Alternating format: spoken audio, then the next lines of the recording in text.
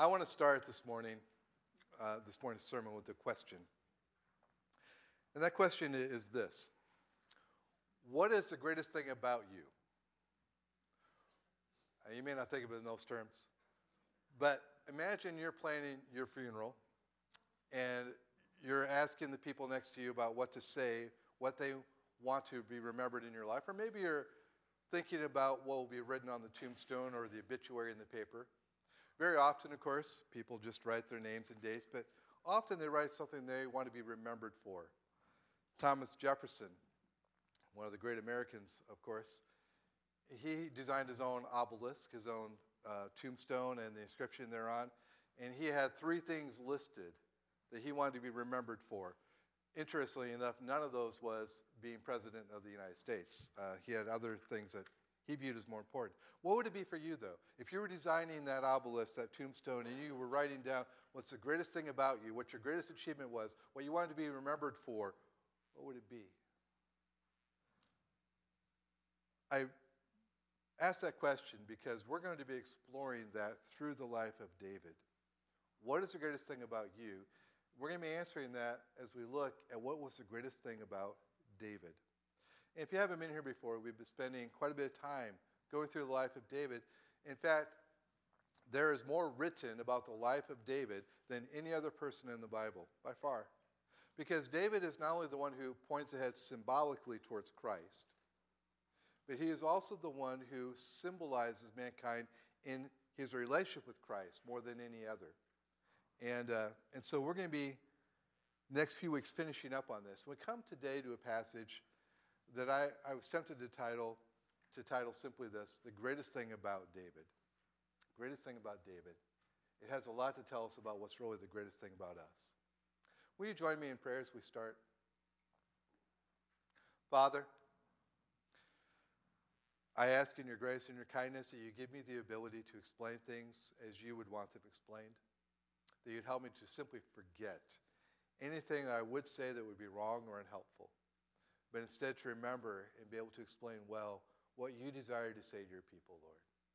It is no coincidence that we are here today.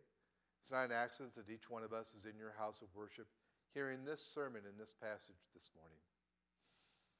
I believe it's a divine appointment. It's an appointment from you. But unless your Spirit opens our eyes, we will probably miss the meaning of it and the purpose of it. So would you do that, please? Thank you, Father. Amen. Our text today, our story, is going to come right out of 2 Samuel chapter 7. But instead of reading this, I'd like to go through and kind of paraphrase it, putting ourselves in the story a little bit. So 2 Samuel 7, I encourage you to look through that today or this week. Make sure I'm getting it right. Okay, don't take my word for it. But I want us to kind of get the gist of this. 2 Samuel 7, David is at the height of his power and glory. He is now settled into his palace. He's settled into Jerusalem. He's settled into the kingship. The ark has been brought. The true king is there. And all is as right and as whole as it can be until the true king comes. He has watched and waited as God, through circuitous ways and maddening delays, has finally fulfilled gloriously his promise that he would make David the king. You remember 20 years before this, God had taken a little shepherd boy and had sent his prophet to anoint him and saying, you will be the shepherd over my people Israel.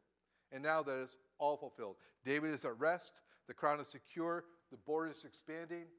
Everything is right.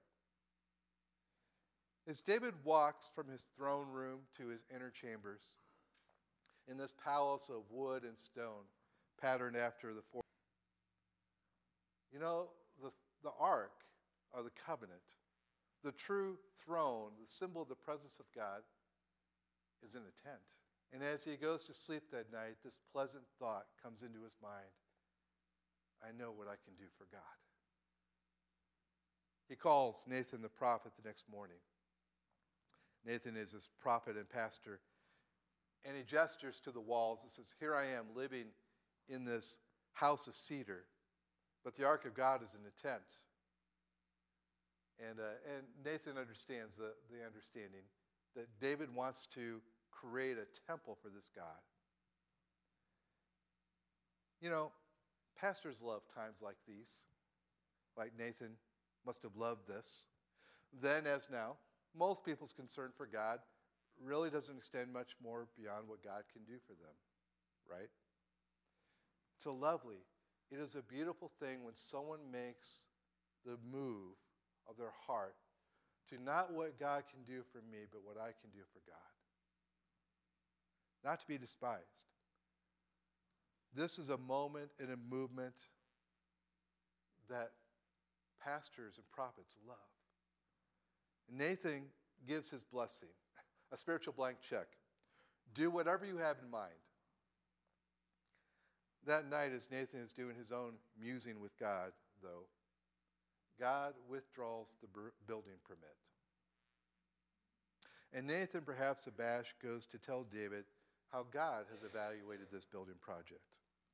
And here's what God says, basically in verses 5 through 7 of 2 Samuel 7. David, would you build me a house to live in?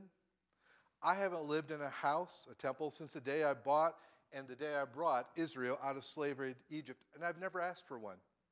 First things first, David, I'm paraphrasing here, I don't need what you have to offer. I've never needed it. There may be a time when a temple is appropriate and needed or helpful, when my glory will be seen by all the nations. And in fact, I will let one of your sons create this, but not you and not now. For you I have other plans. And then God goes on to rehearse all that he has done for David and all that he is doing. Remember, I took you from the sheep pen and from the open fields. I made you prince over my people Israel. I have been with you wherever you went, and I have cut off every enemy of yours, and I'm not done. I will make you a great name, like the names of the great men of history. And through all this, I will make a place for my people Israel. I will plant them as my own vineyard, and evil men will disturb them no longer, and I will continue to give them rest, to give you rest over all your enemies. This is the middle of the dialogue. You know what? It's amazing here. 23 verbs carry the action of this monologue, and God is the subject of every one. This is what I have done. This is what I am doing. This isn't about what you are doing for me. But God's not done. God's never done. It's always deeper. God's grace is always stronger, always wider, always richer than we understand. David's about to learn that. There are places in the hearts of a man or a woman hidden from everyone, even themselves perhaps, only known to the Lord. I can't help but feel that this is one of these that God's about to speak into. You remember, David was brought in and replaced Saul. David saw that God had taken his love and his calling from Saul because of Saul's disobedience. Saul's son never sat on his throne. Saul himself was removed. It must have gone through David's mind. How secure is my throne? Who will sit on it after me?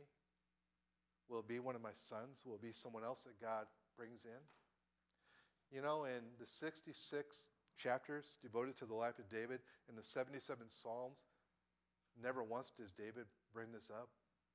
I presume he didn't want to presume upon or encroach God's grace. It had to be on his heart. And God knew it. So after rehearsing all that God had done for him and God was doing for him, God now speaks of what he will do for him. And it is beyond David's wildest imaginations. I'm paraphrasing again. In their verses 11 through 16. I'm not finished, David. You want to make me a house, a temple. But I declare to you that I will make you a house, a dynasty is the idea, a house of David. It's a word play. When your days are fulfilled and you lie down in the grave with your father, I will raise up for you from your own offspring, your own body, a great king. I will do this. And he is the one who will build a house for me. More, I will never take my love and my calling from him, away from him as I did from Saul. If he rejects my ways, I will discipline him as a father to his son. But he will always be my son. He will always be the king over my people. And not just him. Not just him, David. I'm going to establish your house and your throne as an eternal kingdom before me. Your kingdom, your dynasty, your house will never end. Words are fulfilled ultimately in Jesus Christ, the great descendant of David, and the one who will be the eternal king. Not only will the desire of his heart be fulfilled, but David hears that his own son will continue his reign. And God spoke somehow of this eternal throne, this eternal kingdom of David's lineage. What kind of God is this? He desires to do something great for God. God shuts it down, and God just pours out more grace. And David is stunned. He stumbles to the only place that makes sense at the moment. He goes to the tent where the ark of God has been put. And he sits. And he prays. And this may be the greatest thing that David ever did. When we pray, we often sit, right? Most of us, we usually sit. They didn't. Not in Bible times. And not in this culture. You stood to pray because that was a sign of your respect. You didn't sit before a king. Or if you were especially in a mood of worship or reverence, you would kneel or more likely lie down flat on the ground, on your belly, because you're showing the great distance between you and God. This is the only time in all of Scripture. Why? I'm reading between the lines here, but I have to believe it's because the grace of God so overwhelmed him, it took his legs out from under him. And he just can't even stand. And we get that, right? When you have to make the worst phone call of your life to someone, are you sitting down? Or when you have great news beyond compare, you might say more festively and jokingly, hey, are you sitting down? I got to tell you something. And that's the idea. David, he sits before the ark of the Lord. He's just overwhelmed. And when he starts to pray, all he can do is start asking questions, basically. God, you've done all of this? Who am I? What is my family that you would do all this? And now you've spoken about all this to come in this eternal kingdom. Is this your way of dealing with man? He's overwhelmed. David sat because God's grace literally robbed him of his ability to stand. Who am I, Lord? And then he goes on in the final part of this prayer, and this prayer is in verses 18 through 28. And now what can I say? Not because of my actions, but because of your promise, you have done all this. Again, I'm paraphrasing, I'm not reading word for word. What God is like you? And who is like your people Israel, whom you did great and mighty things for, redeeming them from Egypt and their gods, driving out the nations to settle them in this land of your promise. And now, God, do it. Do just as you have said. You have promised it, so I make bold as to ask you to fulfill it. Make your name great by doing just as you have said, establishing Israel as your own people for all the world to see, establishing David's house as king according to your gracious promise. For you, Lord God, have spoken, and with your blessing, the house of David will indeed be blessed. Every line of this prayer to God is uttering with the wonder of what God is doing. It says, and because of this, I have confidence to pray for you. It's interesting. Most of the time, when we know God is going to do something, or he's always promised it, we view it as like, okay, I don't have to pray about that then. For David, for many other writers, the rationale for praying is that God has promised something. So now he's joining God in seeking this to become a reality. And we'll explore that in our life groups. That's one of the questions that we'll get to. But for now, I don't want to lose the main thread. Why does God respond in this way? Why does God shut down the building project and instead just pour out grace? Why does he use this occasion to promises eternal dynasty. You know what I think? I think David was just about to make the turn from focusing on what God had done for him to what he could do for God. And when any of us make that turn, we're ruined. There is nothing beyond grace. There's nothing besides grace. There's nothing to add to grace. Nothing you can do to pay grace back. Grace stands as the bare fact, the lone mountain on the eternal plain all around us. There is nothing we could ever do to make God our debtor. Nothing we could conceive of to give him that he needs. Nothing to pay back this free gift. Nothing we could do to earn grace. By definition, by its very nature, it is not earned nor earnable. A 2-year than we do to pay back God or in this grace in any way.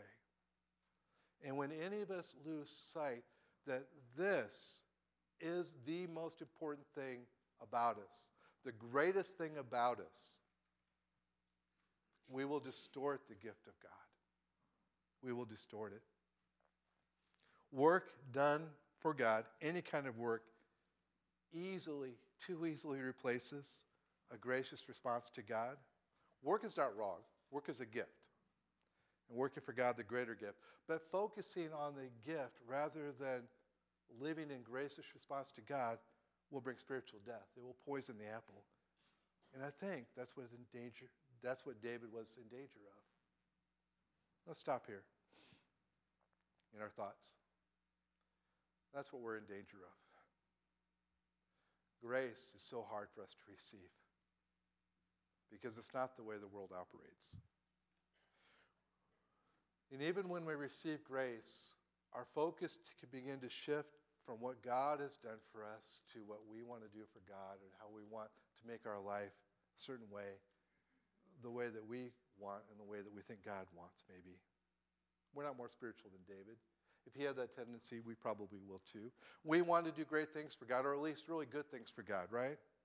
We want to be good, godly spouses. We want to build this solid Christian marriage that's an evidence to other people of God's goodness. We want to launch our children as godly children, bringing them up in the nurture and admonition of the Lord and launching them like arrows out of the quiver into the needs of the world. We want to build this household of faith. We want to grow in holiness. We want to grow in godliness and scriptural knowledge. We want to bring others to Jesus Christ. We want them to know this gospel. We want to be a prayer warrior. We want to be a strong leader. We want to be a willing servant of God. We have these ideas in our mind of all that we can do for God and all that we want to be. None of those are wrong. Please don't misunderstand me. But unless God intervenes slowly as imperceptible but as sure as the earth begins to tilt on its axis and brings one season into another, slowly our focus, our thoughts are more upon what we're doing for God and how we can make this life what we want it to be rather than simply what God has done. We begin to think about what we're doing for him rather than what he's done. And we, like David, need a word of God. Maybe it's today's word saying, I really don't need anything from you. I don't. I created you. I created every good thing about you. There's a right response to me, but I don't ever want the focus to be more upon what you're doing than what I've done. This is how God saves David from himself, by more grace. This is always God's answer, more grace. That's us. We have been given grace, and God is continuing to give us grace, but we need to step back and understand it and receive it again and again and again. Rowland Hill was a well-known public figure in England, and once he was given a large sum of money to give to this poor pastor. And Rowland Hill thought, okay, it may overwhelm the guy, may not be to his good to just give him the whole thing at once. So he sent him a part of it in an envelope with a note saying, more to come. And then a few weeks or months later, he sent a little bit more with that same note, more to come. And he did this again and again until that whole thing was dispersed. That's exactly what God does for us. He gives us grace. He's willing to forgive every sin we've ever committed by what he's done on the cross. He's willing to give us that grace of forgiveness. He lets his Spirit live within us as a down payment until our redemption to come. He gives us more grace. He allows us the gift of prayer. He allows us to be brought into a community of imperfect but other people like ourselves in a church. He gives more grace. He answers our prayers. He gives more grace. There's more to come. And God says, I'm not done yet. I'm not only going to redeem you from the penalty of your sin, I'm going to change you. And my promise to you is this, that if you are in me, if you have received my grace, then everything here on this life is going to find a redemption there. It will be a seed planted in the ground that will bring a harvest in the next life. This life is not all there is. This life is a segue. This life is a foyer to the life to come. And in that time, this is the great promise, that you will be with God, that you will be like God, that you will reign with God, that you will have an intimacy and a joy and a union with God and with other people that we can scarce imagine now, and that everything in this life I will use to further that purpose. Romans 8:28, right? God will more grace to come always. So, one question remains. How do we respond to this kind of grace? Okay, maybe we can't earn it, but how do we respond to the kind of God who not only will forgive us our sins, but gives us such grace that everything in our life becomes what it should be, not by our effort, but simply as a gift? I think there's two ways. We don't earn this, but we can respond to it. The first,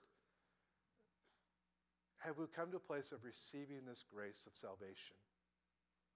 Grace cannot be earned, but it can be received or rejected. It can be received or rejected because of either our disbelief or very often our feeling that what this is about is I have to be good enough. I have to achieve. How many of you were in Boy Scouts or Girl Scouts as a kid? A few. Did you earn any merit badges? Anybody remember that? All right. Max Lucado writes about this. He writes, we accumulate good works the way Boy Scouts accumulate merit badges on a sash. I kept mine in a hook in a closet, not to hide it, but so I could see it. No morning was complete without a satisfying gander at the cummerbund of accomplishment. If you ever owned a Boy Scout merit badge sash, you understand the affection I felt. Each oval emblem rewarded my hard work. I paddled across the lake to earn the canoe badge, swam laps to earn the swimming badge, and carved a totem pole to earn the woodworking badge. Could anything be more gratifying than earning merit badges? Yes, showing them off. Which I did every Thursday when Boy Scouts wore uniforms to middle school. I strode through that campus like I was the king of England. The merit badge system tidies life. Achievements result in compensation. Accomplishments receive applause. Guys envied me. Girls swooned. My female classmates barely kept their hands to themselves, and only by the virtue of extreme self-control. I knew they secretly longed to run a finger over my signaling badge and ask me to spell their names in Morse code. He goes on. I became a Christian about the same time I became a Boy Scout, and I made the assumption that God grades on a merit system. Good Scouts move up, good people go to heaven. So I resolved to amass a multitude of spiritual badges, an embroidered Bible for Bible reading, folded hands for prayer, a kid sleeping in the pew for church attendance. In my imagination, angels feverishly stitched emblems on behalf. They scarcely kept pace with my performance and wondered if one sash would suffice. I worked toward the great day when God, amidst falling confetti and dancing cherubim, would drape my badge-laden sash across my chest and welcome me into his eternal kingdom where I could humbly display my badges for all eternity. But some thorny questions surfaced. If God saves good people, how good is good enough? God It expects integrity of speech, but how much? What's the permitted percentage of exaggeration? Suppose the required score is 80 and I get a 79. How do you even know your score? He goes on. Most people tend to view life with God even as some sort of a merit badge system.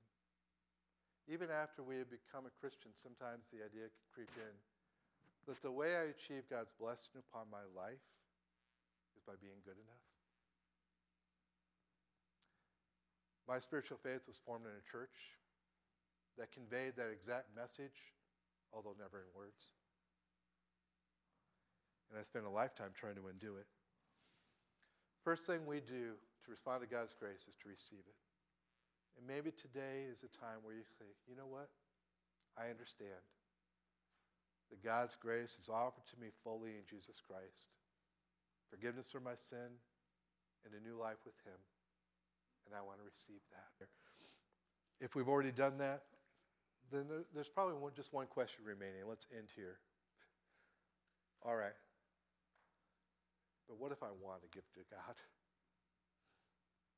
What if hearing this story, instead of shutting down my desire to do great things for God, in a way actually stirs them up more?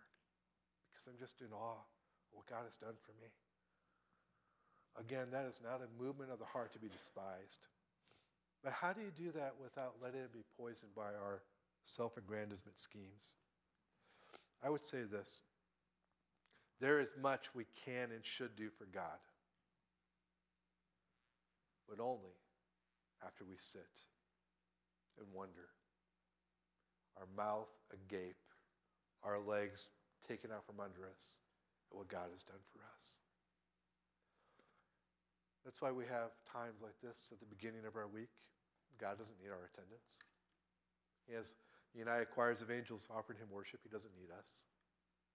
But we need to be reminded at the beginning of this week that the most important thing about me, the greatest thing about me, is not what I do, not anything I've accomplished, but God's grace has been given to me. And then after I'm in that place, and maybe after I reinforce that understanding with times throughout the week where I am in worship, where I'm praying, where I'm in this word, then, and only then, can I give to God in some way?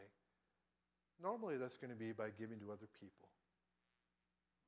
God sometimes wants us to build something like a temple, but normally he wants us to do something like show the same radical grace to someone else. Next week, we're going to see how David did exactly that to a guy the whole world would call a loser, called Mephibosheth.